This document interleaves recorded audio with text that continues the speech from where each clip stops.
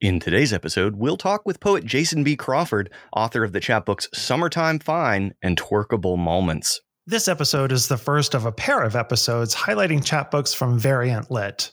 Welcome to episode 17 of the Chapbook. I'm your host, Noah Stetzer. And I'm Ross White.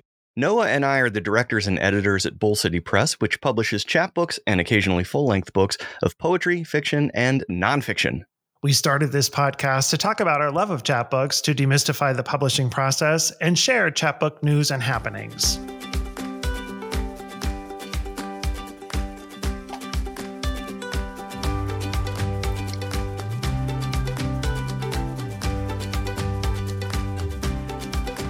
I have a very special connection to today's guest because I don't tend to judge many contests. People will ask sometimes, and I usually say, I'm sorry, I can't. I'm too busy with my work at Bull City Press. But when Variant Lit was just getting started and asked me if I'd be the judge for their contest, I just couldn't pass on the chance to help out a new chapbook press that was just getting started up. And the manuscript that I had the chance to see, to choose, was one that just blew me out of the water. It was a writer I hadn't heard from at the time, but boy, have I been hearing from them since. It was Jason B. Crawford. Let me introduce today's guest. Jason B. Crawford is a writer born in Washington, D.C., raised in Lansing, Michigan. Their debut chapbook collection, Summertime Fun, is out through Variant Lit. Their second chapbook, Twerkable Moments, is out from Paper Nautilus Press. Their third chapbook, Good Boy, is forthcoming from Neon Hemlock Press in fall of 2021. Their debut full-length, Year of the Unicorn Kids, will be out in 2022 from Sundress Publications. For more details, follow the links in the show notes for today's episode. Welcome, Jason Crawford. Hey, thanks for having me. Jason, when I chose Summertime Fine as the winner of the Variant Lit contest, it seemed to me at the time like other judges would soon be just throwing prizes at you. And since then, you have been on the most phenomenal tear. 3 chapbooks in the space of 14 months? Yeah, there were 3 chapbooks that were picked up within that time, which is amazing. I'm still shocked that, it happened all so quickly. I am not shocked at all because your poems just rock. I mean, you're amazing. Talk to us a little bit about what that feels like to have a book taken, to sort of have that glow. And before the glow has diminished at all, already there's a second book in production. So for me, I remember especially when I got the call from Tyler about winning the chapbook prize, and he specifically emailed me to get my number to call me, which is so Tyler, and I love that about them and about Variant Lit and how they run their business. But I just remember pacing my apartment for a strong 23 minutes, just oh my God, this is happening. I've been doing this for so long, quote unquote. We all been doing this for so long. And this idea of oh my God, this is something that's really happening. I'm going to really have a physical copy of my words in my hand. And then not too long after, to have Paper Nautilus reach out to me and say I was one of their winners as well. Right after, Summertime Fine had just sold out its first print run. It made it more realistic in what I wanted to do and what I'm trying to achieve. It made it seem I can actually do this thing called writing. I don't have to not or tell myself I can't do it anymore. Which anyone that follows me on Twitter knows of my infamous quitting. Oh, you quit poetry all the time. You got to stop doing that. I mean, I haven't quit in a while. It's been at least 3 days. But no, it made it realistic for me to not want to be a writer, but want to pursue writing. So thank you for that. I do appreciate your very kind words on my blurb. Now, Good Boy is forthcoming from Neon Hemlock, a third chap coming up in such a short space. Jason, what has it been like to try to promote each of these books and give each of these books its full space in the world when they're coming so fast and so furious? Actually, very difficult. Way more difficult than I thought. I really thought I had a hold on how to promote myself and how to make sure I'm booking the right amount of readings without burning myself out.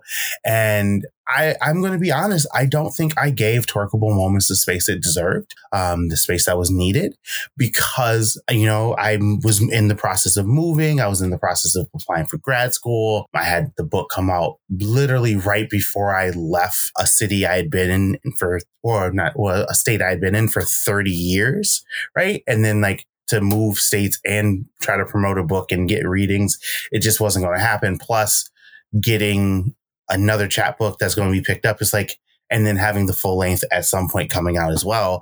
It's I don't know how to juggle it all, and it makes it a little difficult, but I'm lucky enough to have really good friends within the poetry community that offer me the space to show up and read. But I even said it, I had a reading on Thursday. I'm so bad about reading for my books. I'm I have this new poem I wrote 3 days ago. I'm going to do these poems instead of anything from this book I'm going to tell you should buy. So it's about learning that what's in those poems, what's in those books aren't just old. It's still part of me. And I would position that to anyone that's, has a book come out. Just because your book is, maybe a year or two old, it doesn't mean it's still not part of what you were doing and the building of your craft. Well, for me, Summertime Fine is a brand new book. Despite the fact that it's among a trio of chapbooks, the work in Summertime Fine is brand new and exciting. And one of the things that I noticed as I've read it a couple of times is I'm so impressed with the order of the poems in the book. I'm impressed with how they are collected into sections.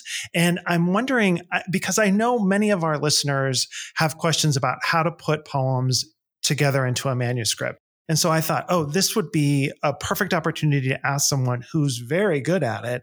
How did you come up with the sequence or the architecture of the chapbook? Oh yeah, it went through a couple iterations of how I wanted the poems to fit together, and I was talking with a couple of my friends, one of which would be Lanny Stabile, who, if you're talking about chapbooks, she has 1.5 million. I swear she wins a chapbook contest a week, and we were talking about climax within books, but also climax within sections, and I really felt like Summertime Fine was a 3-part book, or a triptych, if you will, of starting off with how Blackness looks in summer as block parties and cookouts and Sunday dinners and a lot of the heat coming from the kitchen and the dance floor versus the rest of the book. Whereas the second part for me was okay, so let's go ahead and mold another section in which is the true climax of the teetering between the good parts of Blackness within the summer and the bad parts of Blackness in summer. But that's more of the actual the jump off point where any of the parties are starting to get good. So if you're watching any classic Black film, there's a moment when something's about to go wrong because you're at the good part, right? So everything has to turn. So I kind of tried to build it like a movie as well, with the climax being right in the middle. And that climax for me was on Twerking in White Spaces, which is in the second section. And then it turns into the spot in which we're talking about the heat, which is the actual police brutality, Blackness as a means of, violence, right? So violence towards the Black body. And yeah, for me, it was okay, so how can I order these poems and which poems do I have for each section? One of the biggest things I do, I hate that I do it this way and I wish there was a better way to do it, but I print off all the poems in the book and I've done it for every single book. And I will first say, what are my sections? What do I want to do in these sections? And then I will this one goes in here, this one goes in here, this one goes in this section. And then I go back and I reorder the poems within the actual section and I lay them all out. And I look and I say, does this flow the way I want it to flow? And if it doesn't, why not? And then I have to go back and I'll pile them back up and say, okay, maybe this is supposed to be in the first section, not the third. And it's tedious and it takes some time, but it creates a synergy of the poems that I want them to be. A common mistake that a lot of chapbook authors will make is they want to subdivide their chapbook into these discrete sections. And when you're taking 20 pages and then you're paring it down even further, you really run the risk that each of these individual sections is so small that you have barely even gotten started before the book is transitioning to something else. But Summertime Fine has its own architecture and yet avoids that problem by making the architecture actually into poems. What happens is that the book is providing these definitions that begin to expand and begin to subvert just a little bit. Can you talk a little bit about how those definitions provided you some focus in the organizational process? Yeah.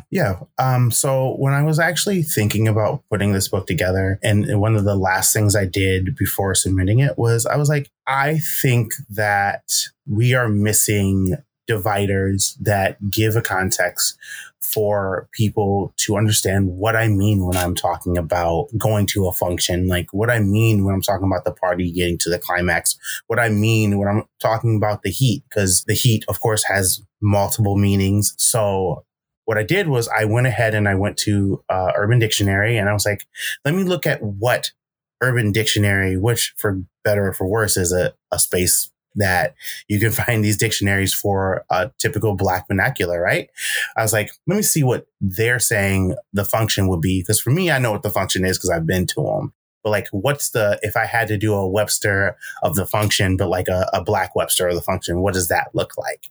And truth be told, I actually submitted this book and it was a finalist for a contest in 2019 when I had like finished my first iteration. It didn't have those. And the book looked a lot different in terms of like order and, it was a finalist, but like it just wasn't there. And I went back to it and I realized it was because the story wasn't being told in a proper order and the story wasn't being told in its proper boxes. And the definitions gave me the ability, because how they were put together, they're almost, like you said, they're poetic, right? Like it seems like that could be another poem.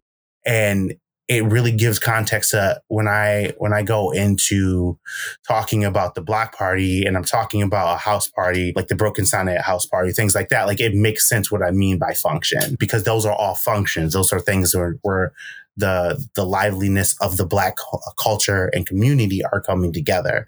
So that's what I was like, that's a perfect, I want this to be a function. I want everyone to be at the function, right? I want this to be a jump off. I want everything to be, to jump off at this point, but jump off has a good and bad term. So it makes sense.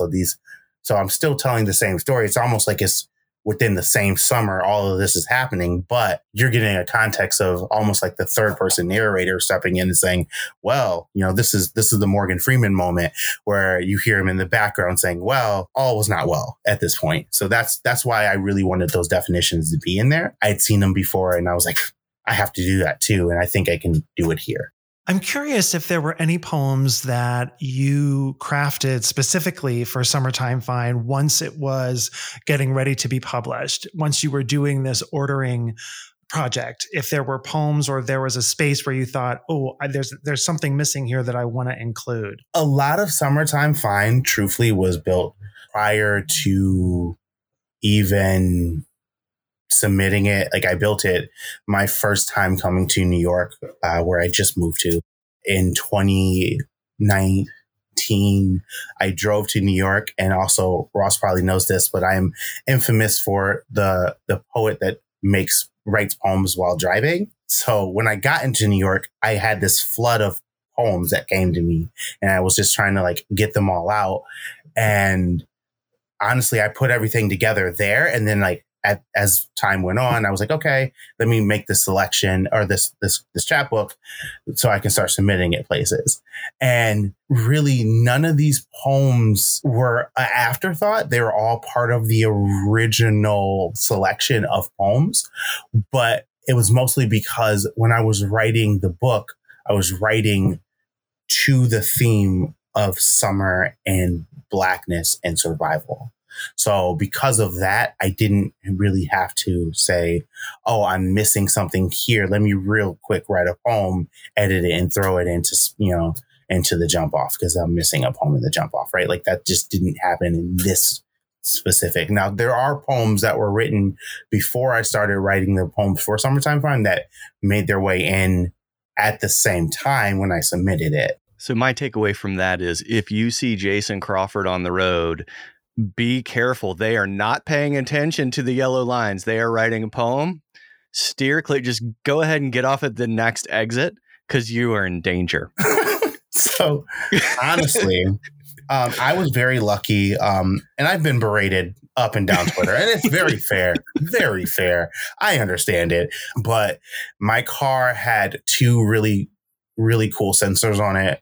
One sensor allowed for me to stay within the lines. So it like tracked the line movements and would push me actually over back into the lines. The second one was a cruise control that would sensor to like other cars. So it would adjust. If I got too close to a car, it would slow me down. So because of that, like I was still driving, but like I'm also like, yeah, I don't really, I know I'm not going to hit anything. So we're good. Dangerous thought.